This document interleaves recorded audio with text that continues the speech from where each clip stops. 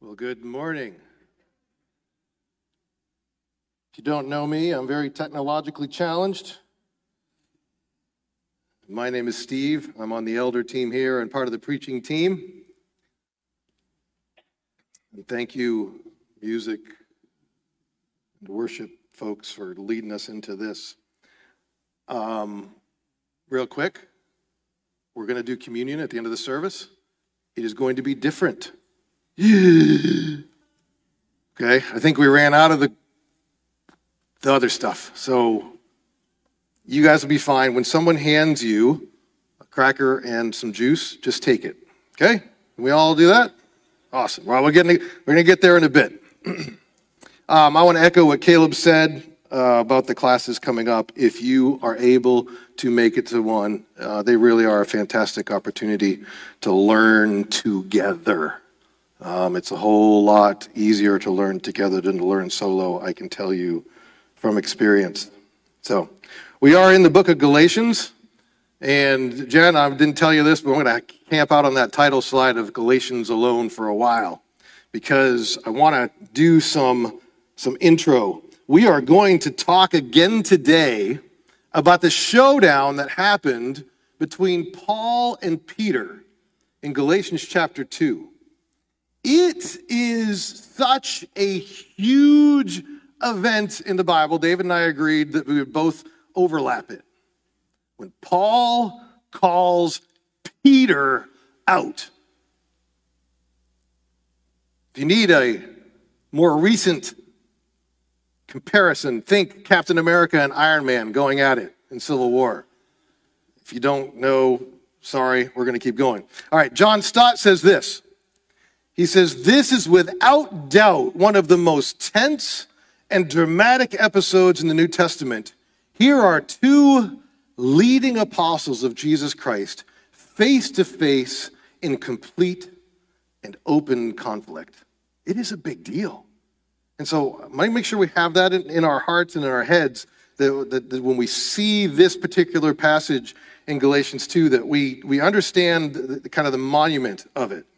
But I want to start today by giving an illustration that might help us get to the heart of what Paul is doing with the book of Galatians, with his letter to this church, and in specifically the passage that we look at today. And so, without breaking any HIPAA rules, who here has had an MRI? Yep, okay. All kinds of old people. Okay? If you haven't, your time's coming. Okay? Just be ready. MRI stands for magnetic resonance imaging. And you're like, nerd. And I'm like, yeah. And it's a type of scan that uses strong magnetic fields. That's why there's no metal. You got to get rid of it. And radio waves to produce really, really detailed images of the inside of your body. It's absolutely amazing what they do. And so I've probably mentioned this before, but I was painting once, and I reached way out to get that spot on the top of the ladder, and I felt, spell check didn't get this word, but I felt a sproing happen over here somewhere. And I went, that's not good. All right, let's put the brush away and take it easy for a bit. Maybe go in and put the feet up, take an Advil. I'll be fine tomorrow. I was not fine tomorrow. Not even close. That didn't help. For the next 9 months, I knew something was wrong. And I went to doctors, and some of you guys are going to be like, yeah, Steve, been there. But I went to doctors. I went to physical therapy. Did dry needling. Have you ever done that? It's terrible. I got massage therapy. I took prednisone. That stuff is terrible. And I was miserable for 9 months. Nothing helped. Finally, the doctor said, now that you have wasted all your time and your money on all these things that don't work, let's get an MRI. Again, you guys are all like, So I got in the tube for the most miserable 30 minutes of my life, because it was one of the symptoms of what I was experiencing was I couldn't lay flat. That's the only way to do an MRI. I was Felt like I was in hell for 30 minutes. And so I got my MRI, and I had an appointment with a surgeon on Tuesday after my MRI. And he brought it up, and he looked at it for 2 seconds, and he went, "What are you doing Friday?" He saw instantly what was wrong. 2 of the discs in my spine had ruptured and blown out and were causing all kinds of trouble for me. And it needed repair. Surgery that Friday, and here I am, pain-free in this area. We'll talk about the other areas later, but here I'm all right today. And so here's the hypothetical I want to pose to you. What if I finally got my MRI, and you came from my house to dinner that Friday night, and I told you, "Look, my MRI, I'm all better. I've been waiting so long, 9 months for this MRI. I finally got my MRI. Everything's fine." You would try to be nice because you're all nice people. But you would be thinking, "You are nuts. The MRI doesn't make you better at all. It only tells you what is wrong with you." But what if Lori was also there and she said, "Oh yes, the MRI, it healed my husband"? You'd be like, "Well, she's actually reliable." Oh, and you'd be like, "Wow, maybe." You might start to doubt yourself, but still, the reality, the MRI did not heal me. And you would say, "What are you guys talking about? You are idiots." And so my hope with this illustration, it helps you understand what Paul is doing in Galatians and what he's doing when he talks about the law and its purpose. The law, the 10 Commandments, the Old Testament law, whatever, has no ability to save you or heal you. None whatsoever. It can tell you what is wrong with you, but it cannot make you better. So hear me. It does nothing to make you right with God, ever. Even without the law, the Bible tells us that we know something is wrong. Early chapters of Romans. Just as I knew something was wrong without the MRI. But once the law showed up, we knew what righteousness required, and we knew we didn't have it. And yet, this was the lie the church that Paul is writing to in this letter was falling into. People were teaching that God's acceptance of them was based on their following laws, regulations, and practices of Judaism. And that is not true. It is a lie. It is why, if you're open in your Bibles and you're anywhere near Galatians 2, which is where we're going to be for a bit today, and you just peek forward to where we're going to be next week, in Galatians 3, Paul goes, "You foolish Galatians." He goes nuts on them. What? Aren't you supposed to write a lovely, beautiful letter to this church, Paul? No, he goes, "You guys are being idiots."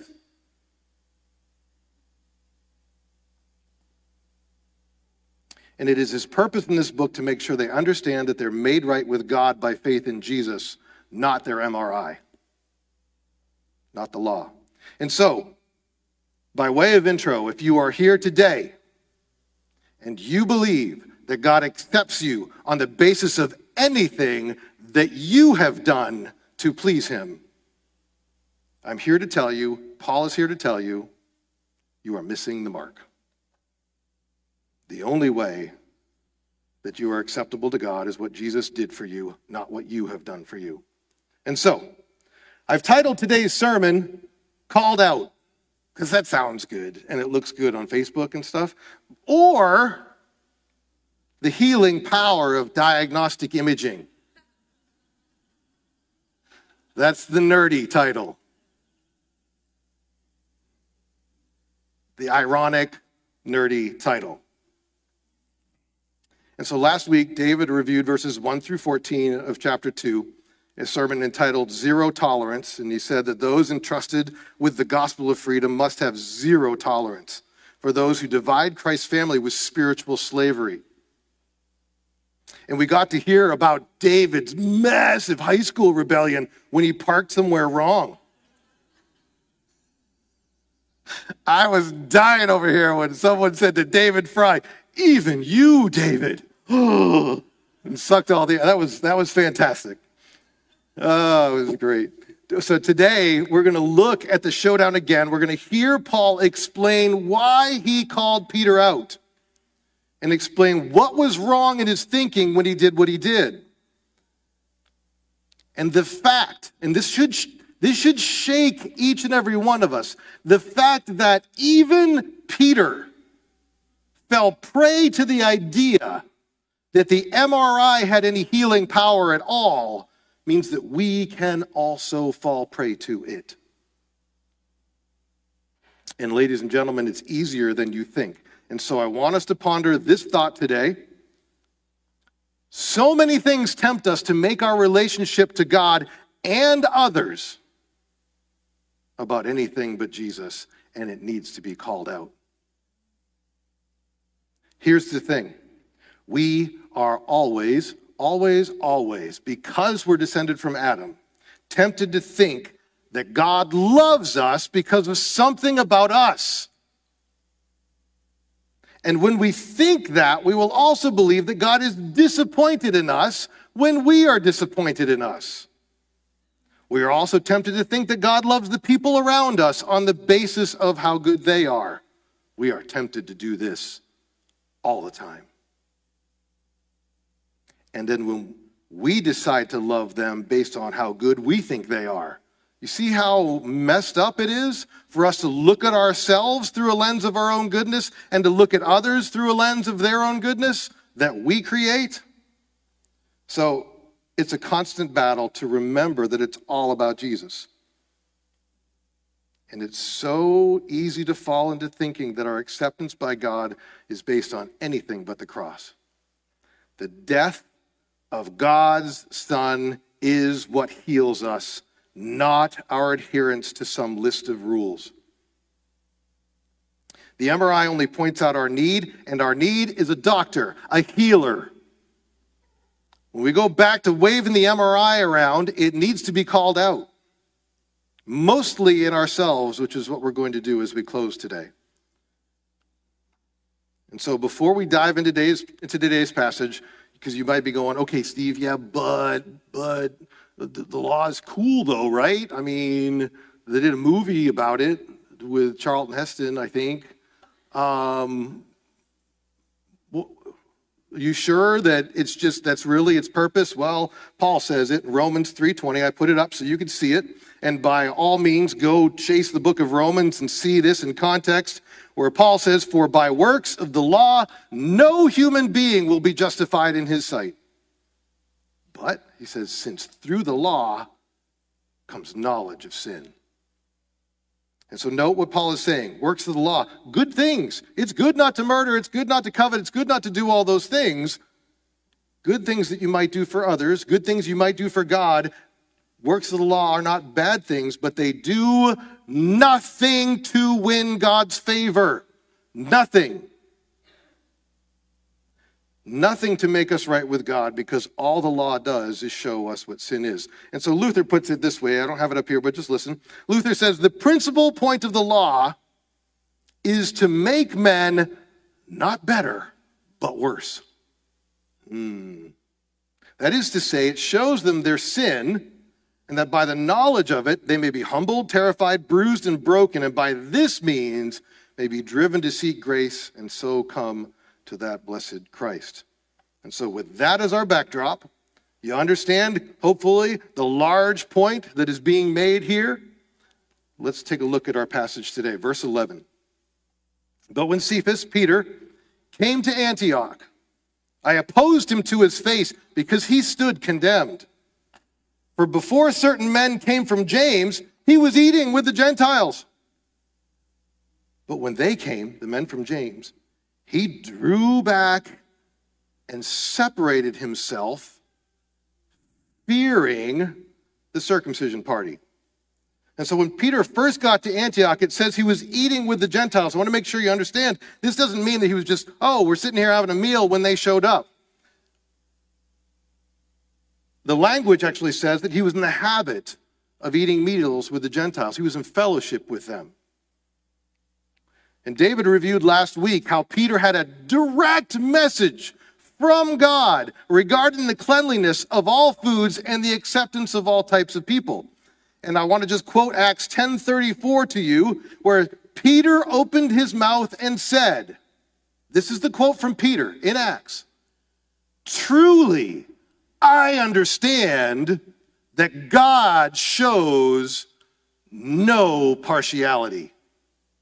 That's Peter's quote, direct quote. Truly, I understand that God shows no partiality. What is going on here? And so Paul says, I opposed him to his face because he stood condemned. Why was he condemned? Because he knew he had direct revelation from God that God shows no partiality, but he himself was showing partiality. Why? Well, important folks showed up. They were from James, who was the leader of the church in Jerusalem, a giant in the church. But we can tell what happened when they showed up. Acts 15:1 actually tells us that they began to preach, unless you were circumcised according to the custom of Moses, you cannot be saved. That was the message that they brought. Evidently, they even went further than that and taught that it was improper for believers that were circumcised to eat with and have fellowship with folks that weren't circumcised, even if they'd believed in Jesus and been baptized. And so these teachers showed up and they got a convert. Peter, you have to understand how nuts this is. The guy lived with Jesus for 3 years.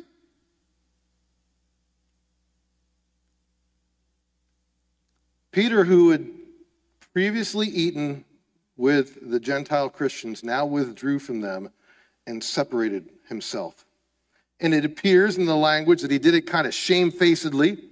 One commentator says the words describe forcibly the cautious withdrawal of a timid person who shrinks from observation. That Peter went, these guys are here. I'm going to go over here. I'm going to eat with these guys.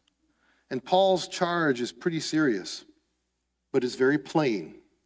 It is that Peter and the others acted in insincerity and not from personal conviction. Their decision to end fellowship, to stop eating with Gentile believers, was not prompted by any truth, but by fear of people, and by fear of a small group of people. And so the same Peter who denied Jesus because a maidservant asked him about it, now denied him again for fear of the circumcision party. He still believed the gospel, but he did not practice it. His conduct did not square with the gospel. He was being a hypocrite. He knew the MRI was only pointing out the problem, but he joined with the folks that said it did much more. And so verse 13, it gets bad, and the rest of the Jews acted hypocritically along with him, so that even Barnabas was led astray by their hypocrisy. The rest of the Jews followed Peter. It wasn't just Peter doing this. The rest of the Jews, and even Barnabas, all wound up in a place where they had fellowship together, but excluded those that had given themselves to Christ and been baptized, but just didn't know the law and the Old Testament the way that these folks did. And so it's important to note that what is happening here, what Paul is detailing in verse 13, is segregation. It is disunity. It is a church split of the highest order. And this is the church, let's be clear, as we just studied in Acts, this is the church where people that followed Christ were first called Christians. John Stott, and if you say, Steve, why you keep quoting John Stott because he's amazing and has a great commentary on Galatians. If you want to dive in even deeper, the message of Galatians by John Stott is a fantastic resource for you to really dive into this book. Here's what he says. He says, if Paul had not taken his stand against Peter that day, either the whole Christian church would have drifted into a Jewish backwater and stagnated, or there would have been a permanent rift between Gentile and Jewish Christendom. One Lord, two tables. Paul's outstanding courage on that occasion in resisting Peter preserved both the truth of the gospel and the international brotherhood of the church. The stakes were high, for sure. Verse 14, Paul says, but when I saw that their conduct was not in step with the truth of the gospel, and if you're highlighting in your Bible, not in step with the truth of the gospel is kind of almost the key center point of this passage. I said to Cephas, to Peter, before them all, if you, though a Jew, live like a Gentile and not like a Jew, you've been eating with the Gentiles forever. You had the message from God that was fine and that's all good. If you live like a Gentile, not like a Jew, how can you force them to live like a Jew? It's a great question.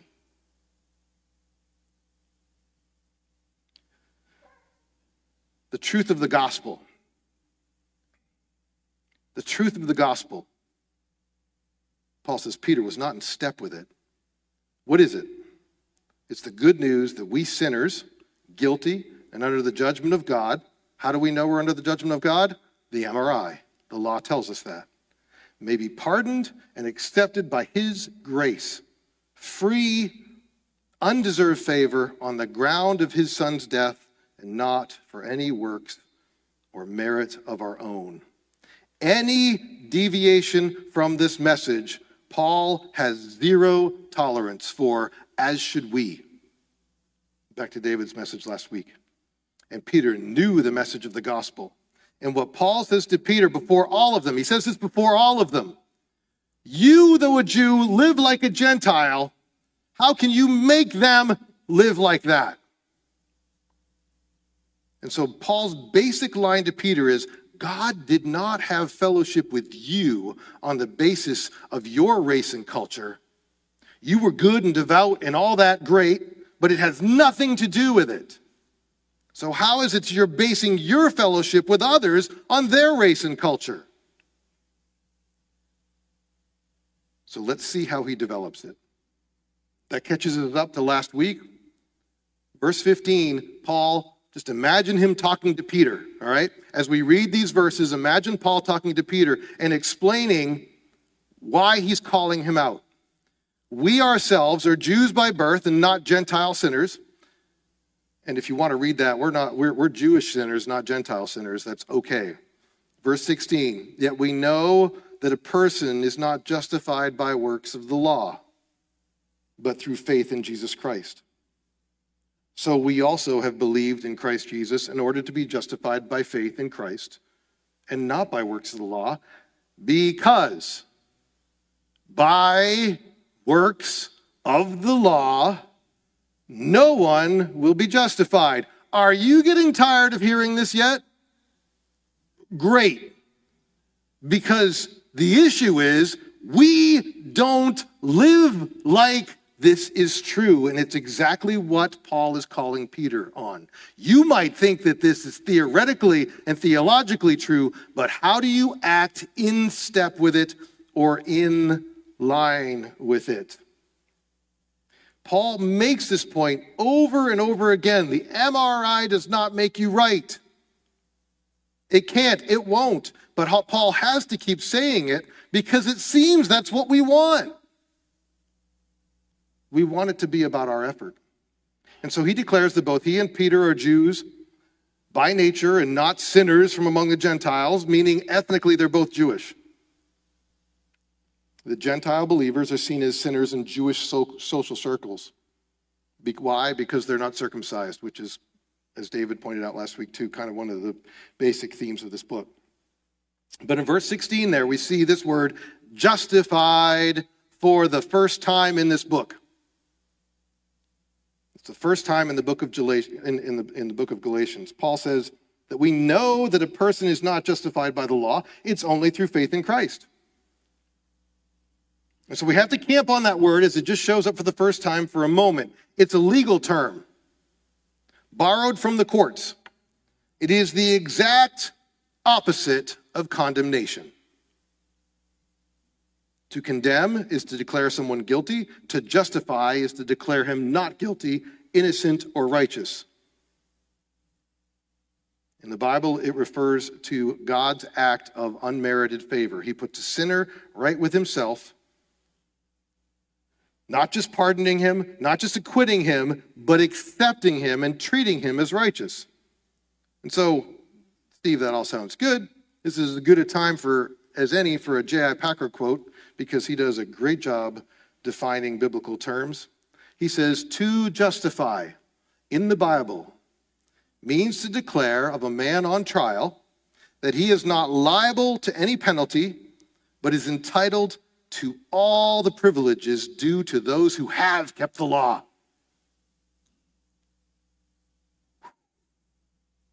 Justifying is the act of a judge producing the opposite sentence to condemnation, that of acquittal and legal immunity. And so God says this to you. Because of Jesus, you are not liable to any penalty. You are treated as someone who kept the law. God, the judge, pronounces the opposite sentence to condemnation. You are free. Amen? Oh. But on what basis? Justice still needs to be satisfied. How can you just let someone go, God? And God says, I didn't just let you go. My son took the punishment that you deserved. Justice was served.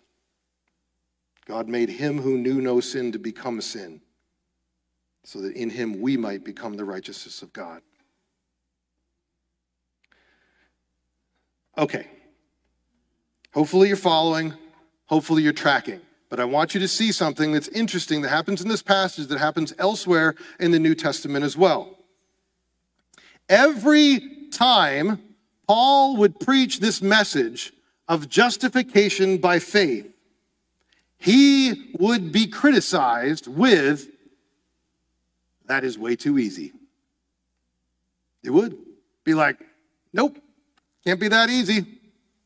We got to do something. We got to at least behave or follow the speed limit or something. It's way too easy to say Jesus did it all.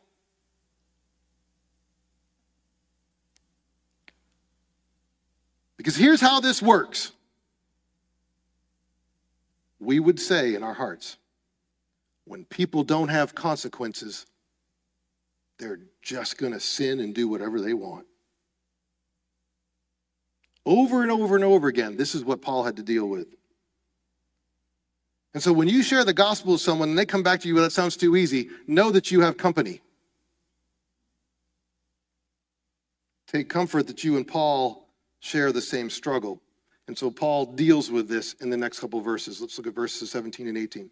But if in our endeavor to be justified in Christ, we too were found to be sinners, is Christ then a servant of sin? Certainly not. You can see in Romans, no. For if I rebuild what I tore down, I prove myself to be a transgressor. And this is not an easy couple of verses to dissect. So Paul's critics would say, your doctrine of justification through faith in Christ only, apart from works of the law, apart from behavior, is pretty dangerous. It weakens our sense of moral responsibility. See how I said that with my chest puffed up, right? It weakens man's sense of moral responsibility. That resonates in my heart when I say that. We all have it in us.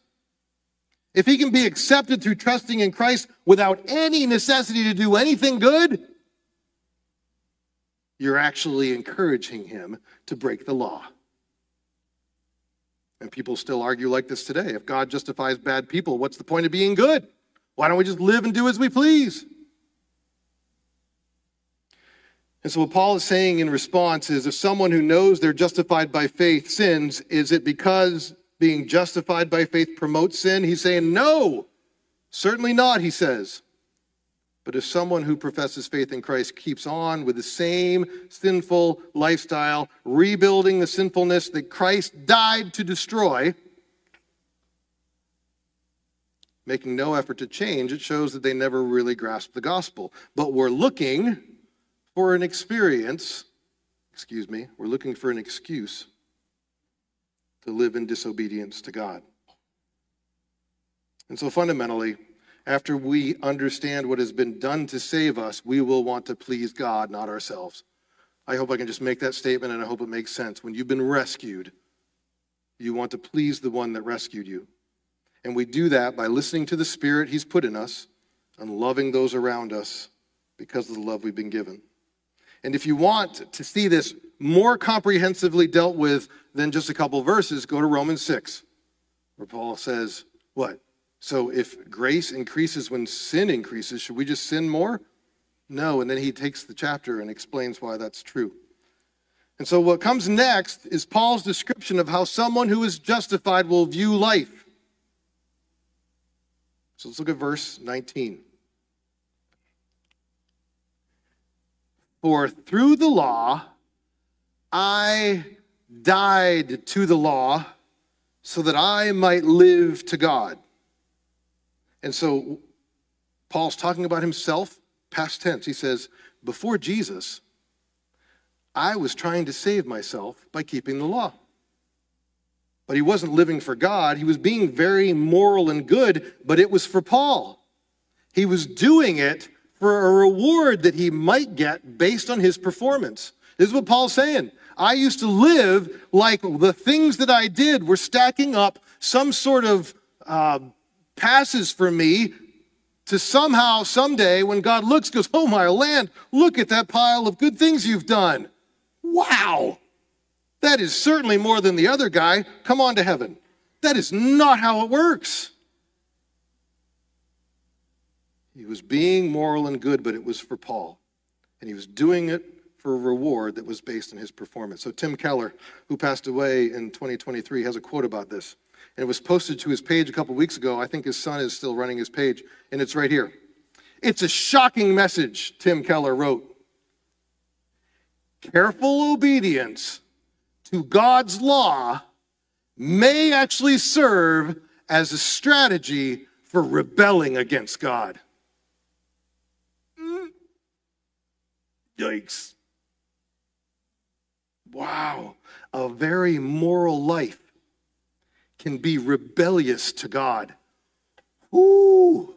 You're like, Steve, that doesn't sound right. Well, when you go home today after church, pick up any one of the 4 Gospels and tell me whether or not that's true. You will see it in almost each and every chapter.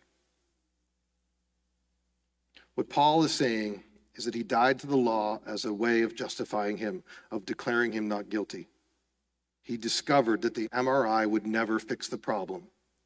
He saw the law and discovered that he could not be acceptable through it, so he stopped living to it. He died to the law as his Savior.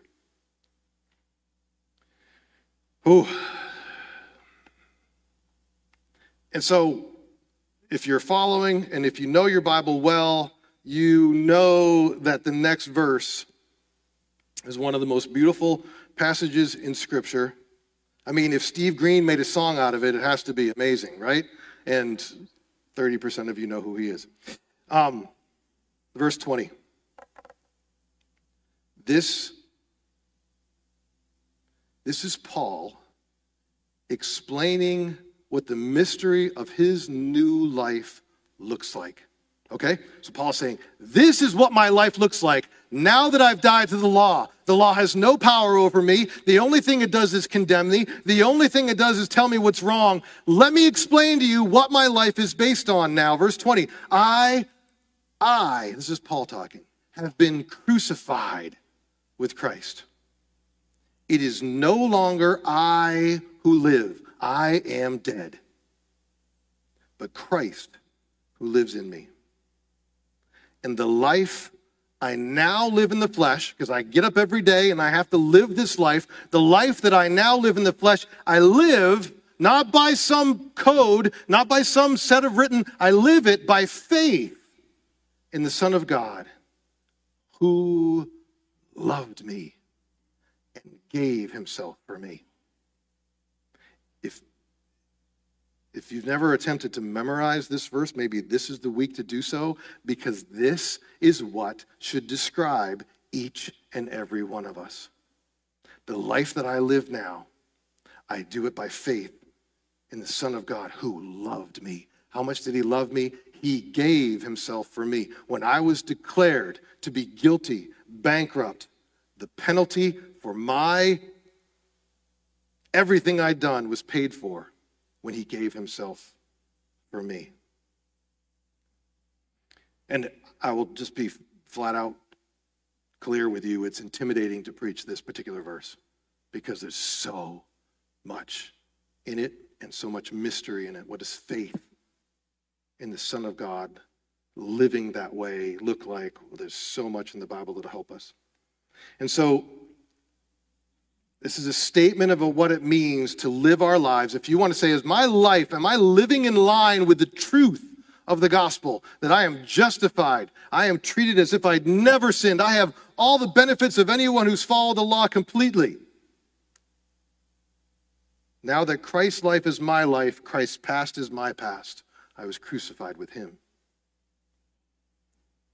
I'm free from condemnation before God as if I had already died and been judged, just as if I'd paid the debt myself.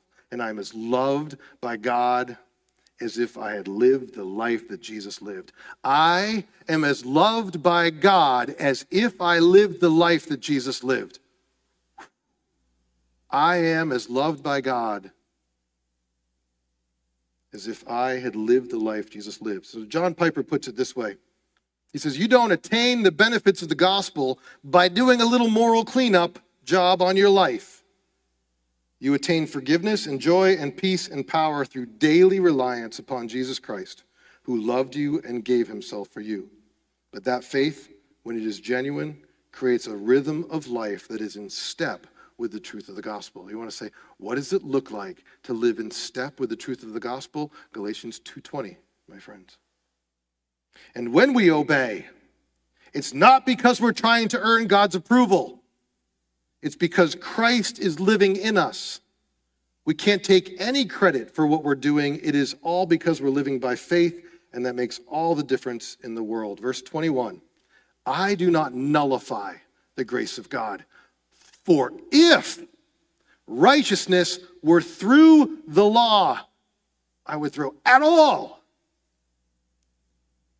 then Christ died for no purpose. Okay? Paul here lays out the stakes. If you really believe that your behavior, God looks at you and goes, wow, you made church 38 out of 52 times. Do you know how much that is over the average? Welcome into my kingdom. No. If that's even remotely true, the death of God's precious Son was a waste and had no purpose. And so I want to say it as drastically as I can, because I don't think I can say it drastically enough. Either Christ is everything for you, or he's nothing. There's no in between. He's not just a helper. If you can get acceptance from God by being a good person, Christ went to the cross, suffered, and died for no purpose. And so what Paul is saying is that if we could save ourselves, Christ's death is pointless and means nothing. If we realize we can't save ourselves, Christ's death will mean everything to us. And we will spend this life following and serving him, which brings our life into line with the gospel. And it's worth noting that everything we just spent some time on was Paul's response to Peter's hypocrisy. That's what verses 15 through 21 are Paul going, all right, Peter, he doesn't just lambaste him for what he did. He says, this is what's wrong with your thinking. This is where you're missing the mark, and this is why what you did has such serious consequences. You acted like you needed to be made presentable for God when those folks came and told you that. Here's the problem with that, is verses 15 through 21. And so he called him out. And by way of review, I want to call ourselves out, but this is as good a time, Jason, to grab some guys. And like I said, if someone gives you something, it's going to be different, but you'll be okay. While they do that, I want to close out with just a little bit of application on how we think, okay? I want to make sure that we've got simple, clear concepts that we can leave here from, because what Paul says is as we grab these concepts, we will have our lives change. First one, calling ourselves out. Nobody is accepted by God, thank you, based on their own performance. Nobody is accepted by God based on their own performance. And so again, I want to be clear with anybody that is in this room that might be new, that might not have heard much of this teaching. If you believe that when you get to heaven and God says, well, why should I let you in? And you say, well, you know what? I'm telling you right now, that's not the answer that will work. Nobody is accepted by God on the basis of their own performance. And so, hear me when I say this, the problem we have in living in line with the gospel is that we have a really hard time believing that we are completely accepted. And you say, well, Steve, why do you think we have a really hard time believing that we're truly 100% accepted? Because nobody else does that.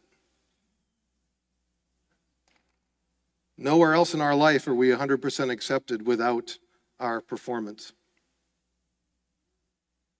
Do you believe that he could love you just as you are and not as you should be?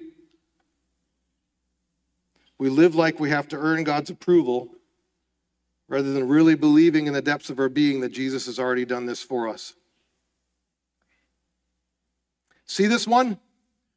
We will find ourselves judging the people around us quickly when we get this one wrong. We will not talk to people from a position of humility. We will talk to people from a position of us being better than them when we don't get this one.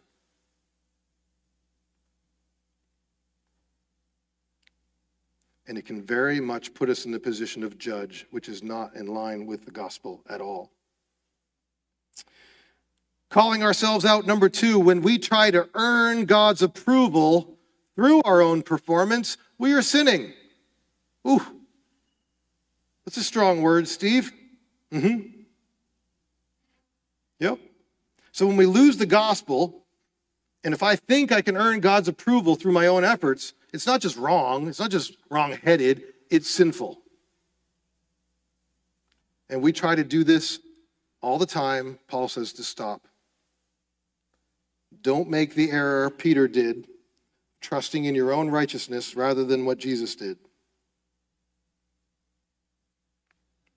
There's a small passage in Romans 15 where Paul says this, and I hope you're able to just bring it to mind when you think. When you hear people say, well, I think that's a sin, or, well, that's a sin, or that's a sin, I know that's a sin, and you hear that, I want alarm bells to go off in your head. In Romans 15, Paul says, whatever does not come from faith is sin. Whatever does not come from faith is sin. So whatever is not birthed out of the fact that you are free, not condemned, you are justified before Christ, and the life I now live is based on the Son of God who gave himself for me and loved me. Anything that we do that is not in line with that is sin. And so when you find ourselves going, well, categories and no. The Bible says that you could do the most wonderful thing in the world. Heal the entire world from cancer. If you do it for the wrong reason, it's sin. We don't like that because we like to just think, well, everyone else thinks it's good, so it's probably good, right? No. If it doesn't come from faith, it's sin.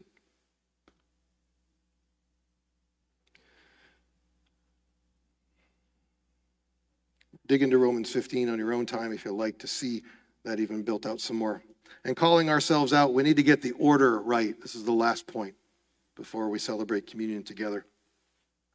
Paul's saying that things go in this order. This is what he's saying. He's saying you put your faith in Christ, you're accepted by God.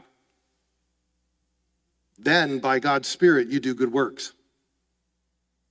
The false teachers were putting it the other way. You put your faith in Christ, you do good works, then you're accepted by God. Which is it? It might seem like a small difference, but it is the biggest difference in the world. Do we put our faith in Christ and find acceptance and then do good works? Or do we believe and do good works and then get accepted by God? Paul says it's the first. So, bring us back to our point. So many things tempt us to make our relationship to God and others about anything but Jesus. It needs to be called out, and it mostly needs to be called out in our own hearts.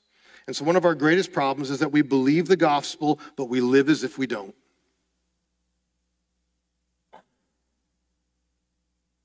We live as if it wasn't true. We believe we're saved by faith in Jesus Christ, but we live as if we need Jesus plus our own efforts in order to be saved. And Paul is telling us to not just believe that we're saved by grace through faith, but to live that way too. That's the challenge here. Yes, beautiful, amazing truth that you're justified. Live that way.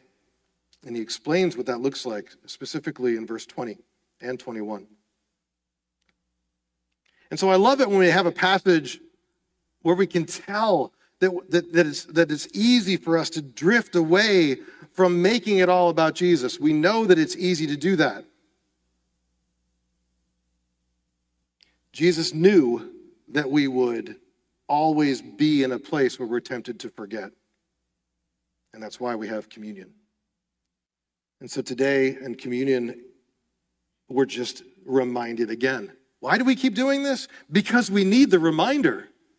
We need the reminder. Why did Jesus command it? Because we need the reminder. We can never have the reminder enough.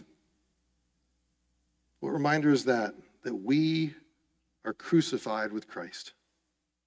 And he died for a purpose. And when we go back to the law as a way of measuring up, Paul says, he died for no purpose. And that should break our hearts when we hear Paul say that. And so Jesus, when he was with the disciples, he was explaining to his disciples what was going to happen to him, and they all went, I mean, it's comical when you read the Gospels of how much they didn't get when Jesus said things to them. But he was explaining this was going to happen. I'm going to go, I'm going to die, and I'm going to be raised again in 3 days. And this breaking of the bread and drinking of the cup was his way of explaining and showing and making sure they constantly went back to that as the most preeminent thing to happen in the world. And so when he'd given thanks, the Bible says he broke the bread and he said, "This is my body, which is for you." It's for you. He loved himself and gave himself for us. Do this in remembrance of me.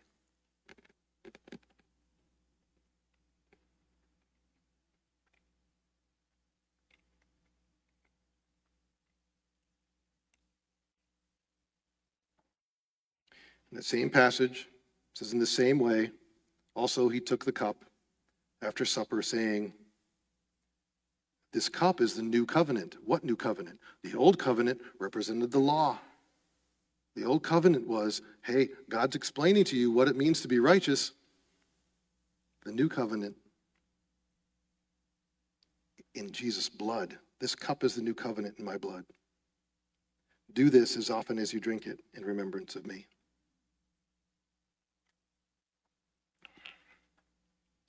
While the musicians and singers come on up, let's pray.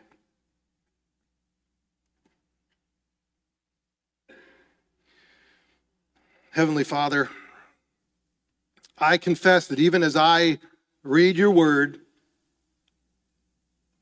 and I get to Galatians and I get to chapter 2 and I get to the middle of the chapter, I just read like I'm reading almost any other book. And what was actually going on here doesn't impact me that much.